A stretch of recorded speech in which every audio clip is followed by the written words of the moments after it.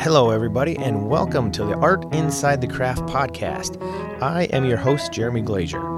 I absolutely love all aspects of music and the arts, and I'm constantly looking for new ways to improve what I do by interviewing musicians and artists. This podcast will be an extension of my video series, The Art Inside the Craft, and I have a number of amazing interviews done and ready to be put out. This is episode number 1, and I wanted to kick things off with a bang. I did an interview with director, writer, producer, and one hell of a drummer, Scott Rosenbaum. His documentary, Sidemen-Long Road to Glory, is the story of 3 incredible musicians, Pinetop Perkins, Willie Big Eyes Smith, and Hubert Sumlin. Those guys backed up blues legends Muddy Waters and Howlin' Wolf and have influenced everyone from Jimi Hendrix to Bonnie Raitt. Let's listen in on that interview now. See, I was a backer of the Sidemen film, so that's kind of how I got into you in the film. I'm a huge blues fan. You know, I'm only 4 hours west of Chicago, so I've kind of grown up with a lot of those influences. On that note, I mean, to people like you, the fact that you believed in the project, you and all the other Kickstarter backers, it was essential. I mean, and quite frankly, amazing in its the way it felt like such a marathon at that point. I mean, we had already been in South by Southwest and started to get some really positive reviews. The film was done, but we still hadn't raised enough money to clear all the music and the clips. Oh, yeah. And we were hoping, and it didn't turn out that way, that we would make a sale at South by Southwest, and that would be enough to cover that bill, and, you know, all things would be equal. But, you know, best laid plans, and, you know, certainly the naivete of an independent filmmaker, it doesn't always work out that way. So really at that point, the last resort was to turn to Kickstarter. I didn't really want to do it. It was, you know, a lot of work after having just made the film, but, you know, it couldn't stop until it was done. And thankfully, people like you all stepped up and contributed and allowed it to happen. You know, otherwise, it would still be sitting on my floor here on a hard drive. Yeah, that's awesome that it got done. And then as soon as I saw that popped up and I contributed, I just check it almost daily or weekly to see if it was hitting the goal, if people were going there, because, you know, it's just such an incredible film that had to be seen. So yeah, you know, it was, if it wasn't for those guys, I never would have done that. I mean, I really felt funny having to do the Kickstarter thing and having, you know, not only to put it up, but to like be the one asking and making videos. Really not my strong suit and not really my comfort zone. I didn't want to do it, but I just knew that if that didn't happen, this film was not going to happen. And just couldn't let that be the case. So I'm really grateful to all the folks that did step up and contribute. And it's, you know, for me as somebody outside the business, it's cool to be able to help. And then, you know, like, you take a lot of pride in that. Like, every time I talk about the film, I say I was a supporter, so I got the film. If you want to see it, come over, we'll watch it. You know, I'll let you borrow it. You can check it out.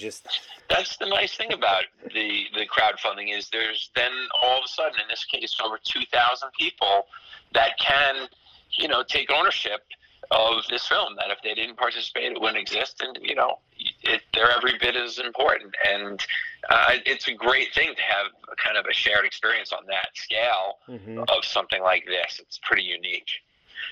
Yeah. And, you know, I've met so many backers, you know, at festivals or screenings, and it's always the same thing. It's just a gratifying experience on both ends. Yeah, and it's cool. It's cool too because you can, when you see something that you're really interested in, instead of it, you know, like you say, if that hadn't happened, it'd just be sitting in your hard drive. And for me, that loves the blues and music, to be able to say, you know, this got out. Everybody needs to see it. It's a huge thing. So yeah, I appreciate that too. Yeah. So you're actually in a band now, are you?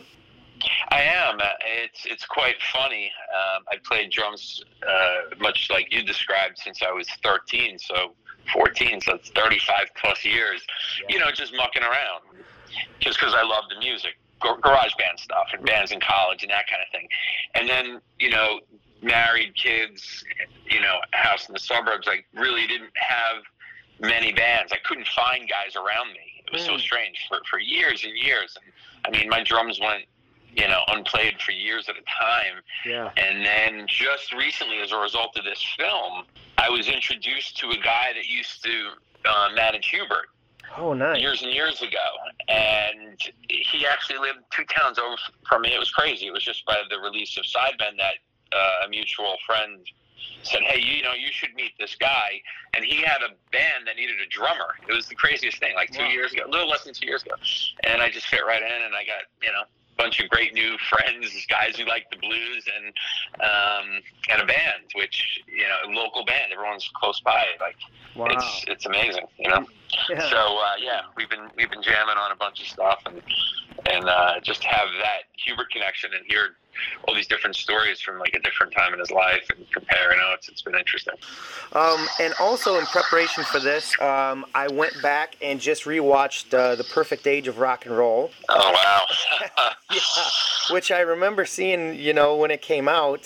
Did you really? Yeah, I actually did. I have to admit it's such a painful, an amazing and painful thing, because the critical reception of that film was so harsh that no one really saw it. And the few people that I know that I've run into that see it or reached out online really love it. And it's just, it's a shame. But, as a music lover, anything with music, I would just devour it. And I have since I was a kid, so... I did remember it, but I was like, man, I got to rewatch that, so I just did last night. Wow, I appreciate that. It's funny. I hadn't, just because it has left a sour taste in my mouth, I hadn't really watched it or seen anything of it until last week myself. My son is dating a girl, and he's like, I want to show her your film. And all right, so we put it on. I hadn't looked at it in 7 years, and I just sat down and watched it. And I'm like, it really wasn't that bad. I mean, I would have changed a couple of lines here and there, maybe directed a scene a little differently, but I did the best I could. I thought it came out well, but that's life, in this business. No, it was great. So you and Jason wrote that. And so, yes. And then I also, of course, you wrote the Sidemen together as another project. So I was just kind of wondering, do you guys have like similar music taste, or were you just friends, or you guys just work well together, or kind of what's the dynamic? It's an interesting question. That's another sort of incredible story that, it has its beginnings in when I left Wall Street, wrote Perfect Age of Rock and Roll. I wrote and rewrote it for 2 years. And again, like I said to you before, I didn't expect anything to come of it. It was just an exercise in, finishing the discipline of writing a screenplay, a real screenplay, not just, notes or an outline. And I was essentially a new screenwriter. I had taken screenwriting classes. Of course, I was a journalism major and always a writer, but screenwriting is an animal unto itself. So it took me a while to get the script into a decent screenplay shape. And at that point, I had a bunch of different writers in LA kind of mentoring me, really basically telling me how bad I am. And now I have to do a rewrite. But, that's how you grow. And I was lucky to have a couple of mentors who were pretty hard on me, and rightfully so, and it causes you to have to focus and learn and be better. So went through that process a whole bunch. A couple of fits and starts with production, which is, always the case. And in the midst of that uncertainty, I was asked by Spike Lee to be his apprentice on a film he was making. He had seen the short film that Jason and I had made. That was a prelude to Perfect Age. And then we were able to get him the script, and he kind of took me under his wing there for a minute and said, hey, before we do this, come with me. We're going to Italy. It was the filming of Miracle at St. Anna. And I had a great opportunity to really spend 3 months on set in Italy watching him make, a major film. Yeah. Learned so much, and then came back and knew that Perfect Age needed a rewrite. Jason and I had made the short film, and had the beginnings of our creative working relationship together. And he knew I was unhappy with the shape of the script, and he and I had never sat down on it together. And he said, you know what, let's take 2 weeks. If you don't like what we do together, you can throw it out. You know, it's, no harm, no foul. And really, we sat down and started writing the rewrite of Perfect Age, and it just all flowed. It was great. It was, for me, it was a breath of fresh air, a fresh perspective. And, 10 years later, we've had a lot of creative collaborations, and it is one of those things, that you always hope for as an artist, to find somebody that you connect with. As far as your question about were we into the same music, absolutely not. I mean, he comes from, not that I didn't love the music that he's into, and that's what we bonded over, which is like more hardcore industrial. We bonded over Marilyn Manson, because that was sort of the impetus for the Spider character in Perfect Age of Rock and Roll. Was like a Manson, Alice Cooper, David Johansen, glam rock with industrial edge, and that's really where Jason comes from. He has had many bands in New York City that are really of that ilk, and really terrific bands. And when I was looking for the music and the musician for Coda, which was the prelude to Perfect Age, it was kind of some excerpted material. Jason was introduced to me, and we talked, and he volunteered his band to perform in the short as this kind of big Nine Inch Nails Marilyn Manson set piece. And then he also, in condition of doing that for me, giving me the band and the song, he said, I want to play the role of Spider, which was pretty interesting for me. It was the very first thing I ever directed. And yeah, that was the beginning of it. And we have had a great collaboration since. Yeah, I actually went to see if I could find Coda, and I couldn't find it to rent. Otherwise, I would have picked it up too. It's so funny. I was thinking, because we've been talking about this lately, and he and I were together and talking about Coda. I have the DVDs probably sitting right next to me somewhere. It's nowhere. I mean, we never put it up. I should just. I'm half embarrassed, because it's like my film school sort of film. It was. I'd been advised by a good friend, a great doc filmmaker, when I left Wall Street. I said, should I go back to film school? He said, for the same money, you could probably make a short film and learn a lot more in a shorter period of time. And, at that point, I was in my early 30s. I wasn't really interested in going back into the classroom. So that's what I did. And, I should put it up. It's got some moments, but it's definitely a first film for sure. But, I kind of just, in my research, I try to learn as much as I can about everything. So that was. Oh, I appreciate that. Yeah, no, that's admirable. You need to be as a journalist. I mean, even you face the same thing just doing interviews, like in the case of Sidemen, with so many different musicians that but there's always more to know, and you want to be able to talk to them and have the subject know that you know their material. So I appreciate that, and I empathize.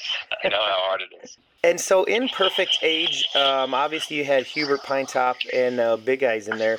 Did you specifically write those guys in for that? And was that kind of like, the seeds of Sidemen, or did you just kind of come up with a scene and go, well, I need some blues guys, and then start looking around to see who was kind of out there? No. That's one of the amazing things, and I guess if you look at this whole process in its entirety, certain things are meant to be, and here we are sitting, I don't know, 10 years since we shot that scene in Perfect Age, and obviously now Sidemen's out, and so much has flowed from that experience. And really what happened was, when Jason and I were doing the rewrite, as I described before, and we were just changing the narrative, condensing characters, all kinds of stuff was going on, and he suggested a scene as they're going across country where they stop into a juke joint, and I knew the blues stuff intimately. See, this is where Jason comes more from an industrial hard rock scene. I'm more from classic rock and blues, and discovered the blues through the classic rock artists, particularly the British invasion. So again, it goes back to the creative collaboration. You talked about that with Jason, and it just kind of coalesced. And I had specifically written in Hubert, Pine Top, Willie. I believe I had put James Cotton to play the harp, and I forgot who I had put down, who I'd written in the script to play bass. But when we approached their booking agent, Hugh Southard, who really managed most of those guys and booked them in various live performances, he put that band together essentially. I mean, he got us Willie Pine and Hubert, and he said, Cotton's not available, but Sugar Blue is. Would you like him? And of course, I mean, Sugar Blue is the guy that played with the Rolling Stones on those incredible late 70s, early 80s tracks. It was amazing. And then they brought in Robert Stroger, and the band was formed, and they couldn't have been better. They all said yes. You reach out to actors for roles and whatnot, and it's sometimes they don't respond or they don't care or whatever. Yeah. These guys were phenomenal. They were in from the word go, and then spending a day on set filming that scene, because it took a day, and it was an incredible day, very pressure packed, very hot, late July day, and they were just, not a complaint. They sat there. It's a long shoot day, 12 plus hours. It's not as smooth and glamorous as it looks on screen. You're doing take after take, and there's no air conditioning. It was really incredible. And just spending lunch hour with them, talking to them about these firsthand stories of all these, mythical figures to me. Robert Johnson. I mean, Pine Top had firsthand experiences with Robert Johnson, but yet you think of Robert Johnson almost as this Greek myth that just really didn't exist. It's just part of this incredible folklore.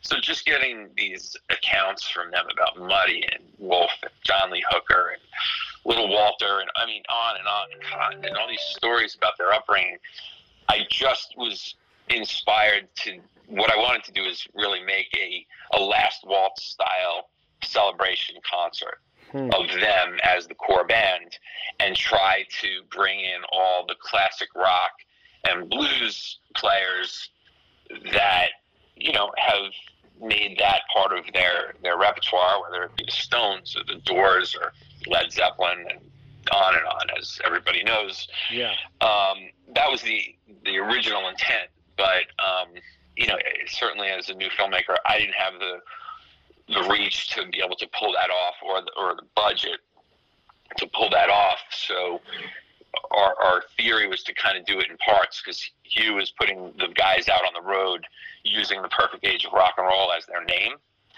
and which he had asked, is that fine? I said, of course, if they need something that could help sort of galvanize the package, and they could book gigs. And I said, let's just film the concerts and try to get guests in whatever city. So bring the concert to them. Yeah. And we managed to do 3 or 4 shows, mostly in California. So between San Francisco, LA, and San Diego, we got a few of those kind of dream pairings. In case of like Robbie Krieger is primary in that example of him playing Backdoor Man and Little Red Rooster with Hubert, who of course played it originally with Wolf, and I discovered it through the Doors. But then to put them together, that was the pinnacle of the idea. It was going to unfold slowly, but as you know from watching the film and being a fan, they all passed away in 2011. So that kind of turned the Last Waltz concept on its head. And it took a long time to figure out what to do, or even if it was right to do anything, quite frankly, with the material. But it was pretty clear that we had something special. They were into it, and now it just kind of heightened the mission even more now that they passed, to do something that really honored everything that they were about. Because on one hand, and I said it earlier, you feel like everybody knows about the blues impact on rock and roll, but I think if people know it, they know it generally. But when you really lay it out there, as we tried to do in Sidemen, and say, hey, the Rolling Stones played this song and it was seminal to their early years, and the Doors did this song, and Led Zeppelin, and I think it kind of, I hope anyway, it did what we intended, which was really highlight it and show the importance of what these guys did and the importance of the blues, and of course its place in American history. So when you went around to get the interviews with like Darren and Susan and Greg and Warren and all those guys, when you approached them, what was their response? Was it like, just specifically because it was those guys, were they kind of like, oh, hell yeah, I'm on board, or finally, or? Yeah, I would say nearly, well, 100%. You know, I'm saying 100% because I was able to achieve beyond my wildest dreams. When I first sat down to do this, I'd written a list of probably 110, if I remember, dream performers that I wanted, and I got a lot of them in the end. And it is all a testament to Willie Pine and Hubert and the blues in general, that once they saw, you know, a clip and they saw who it was about, most artists were, you know, very willing to do it. The challenge for me was getting to them. That took some time because, again, like I said, I didn't really have a lot of connections that were able to communicate what the film was about. And, you know, these artists are busy, their managers are busy, so it's tough to get through the noise. But once I met a few people who were able to explain it directly, almost everybody that was asked participated if they were able to. And again, a real testament to the love that they all have for Willie Pine and Hubert. I mean, I was just at the Bowie celebration show in New York last night. Yeah, I saw your post on that. That was cool. Yeah, and just like getting to meet Charlie Sexton, I mean, I was blown away. But and the guy's got incredible Pine Top stories. You know, it's like their impact is so far and wide, and they're just how great they were, and it was how great it was to be with them. Everybody just lights up when they talk about them if they had the good fortune to know them. Yeah, they're really incredible players, and it comes through in the documentary just how like sincere and humble and just fantastic people they were. You know, at least that's what I get out of it when I watch it. I appreciate that. You know, it was a real challenge because, you know, as a journalist, you're taught, you know, when you're doing a story, fair and balanced, and you want to remain impartial. But we were so close to those guys that when we were doing the editing, I just wanted to make sure that not only did I capture who they were, and it was really a desire to have people, you know, have a feeling as if they got to sit with these guys and talk to them for a little bit, but then also to paint a balanced picture. You know, it wasn't always pretty. They weren't always the best behaved, you know. They weren't angels, and they wouldn't want you to believe that. So that was a challenge, but I'm glad that came through because they were just so, you know, endearing.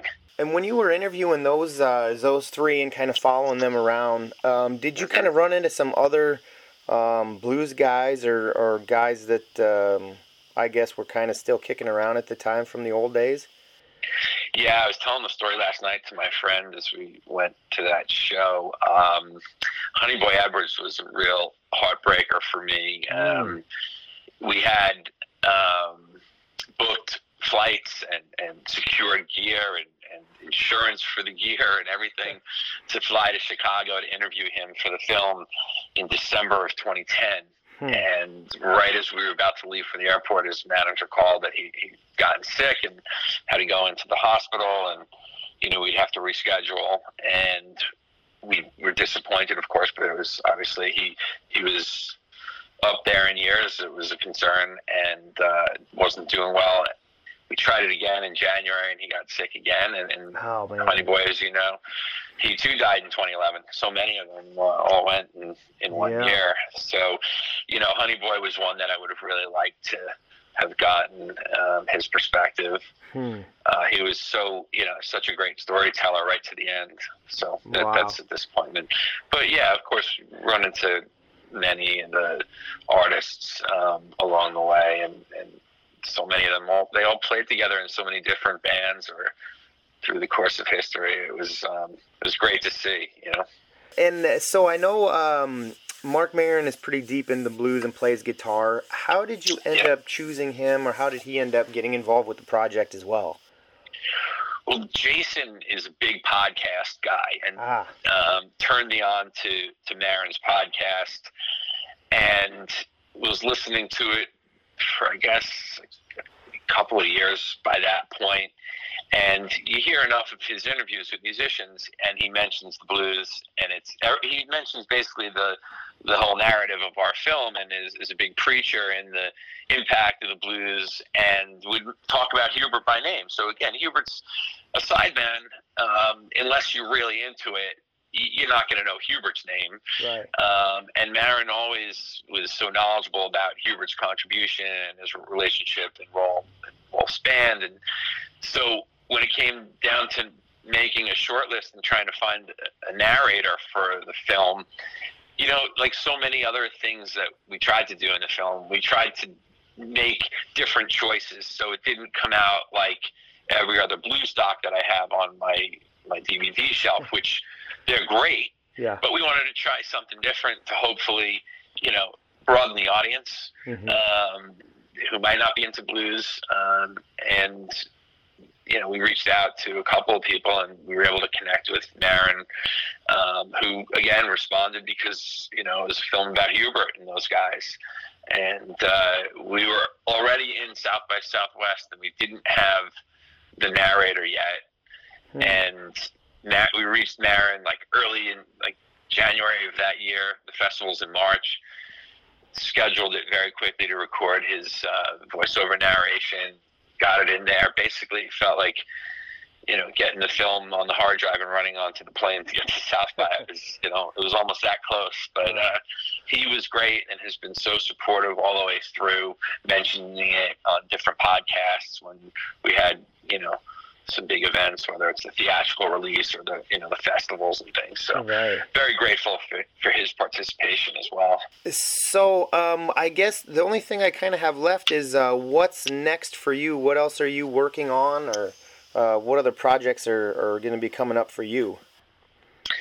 Yeah, that's a good question. There's because everything in this business seems to have a mind of its own and takes its own time. So I've written several screenplays, narrative screenplays, that I'd certainly love to get back and do a narrative feature film, but they're difficult to get off the ground. But there are some scripts circulating around, and fingers crossed as always. A lot of music videos of late, it seems, and one really interesting project that I just finished 2 days ago. This poet from California, Noah Lekis, is releasing a poetry book. Oh, wow.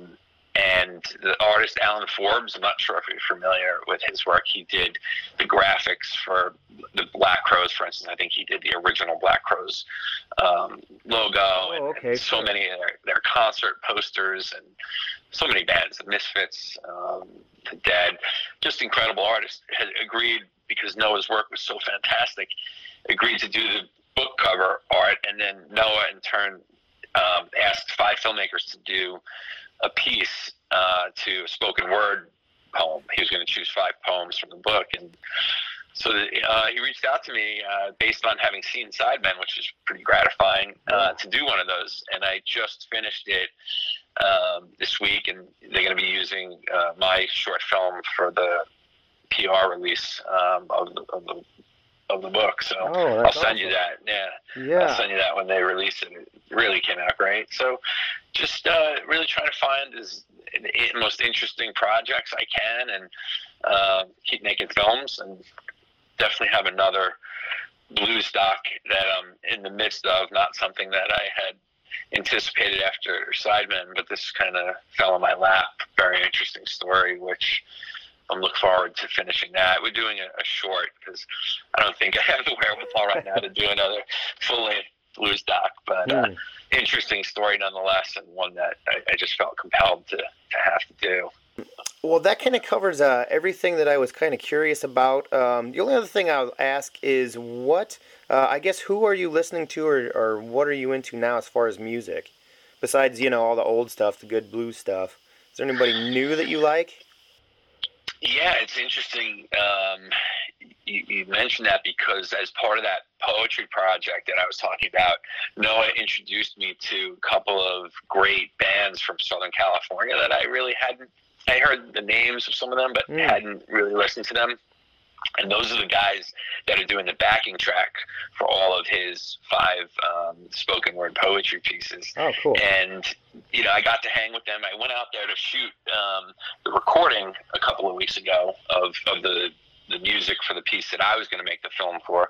So I felt it was essential to film that process for the video. I thought it would be a cool thing to see. Yeah, definitely. And I got to hang out with them. And these are guys in the bands are Howlin' Rain, Mrs. Henry, and Creature in the Woods, and they're all kind of a group of musicians that go in and out of these bands, and they're fantastic players. And so that was another real incredible benefit of doing that project, just to get to hang out with these musicians and discover these new bands. So just amazing, all of them. The band, the Mrs. Henry band, just did a tribute to The Last Waltz, and they posted it online. Yeah, you should check it out. They posted the SoundCloud of the entire show. The quality of the musicianship, I was just, as a Last Waltz, devotee, I was blown away. So it was great to meet them and watch them perform. So those 3 bands are probably the newest bands, at least newest to me. And they're super talented. And I got to say, I've always been a huge Tom Petty fan, and certainly having lost him recently. Yeah, that's. I listened to his radio program on Sirius XM. He fortunately had done about 11 or 12 seasons of that Buried Treasure show. Yeah. And I just seem to keep going to that, partly to hear his voice and also just his wisdom on music. You're hearing the entire history of music, and he kind of guides you through it. I dig that, especially when I'm writing and working. That seems to always be on. I absolutely cannot thank Scott enough for taking the time to talk to me about Sidemen. Without his film, a lot of people would have missed out on the tremendous contributions Pinetop, Big Eyes, and Hubert made to the world of music. If you haven't yet seen the film, it's available at retailers like Amazon and also available on iTunes. Until next time, thanks for tuning in.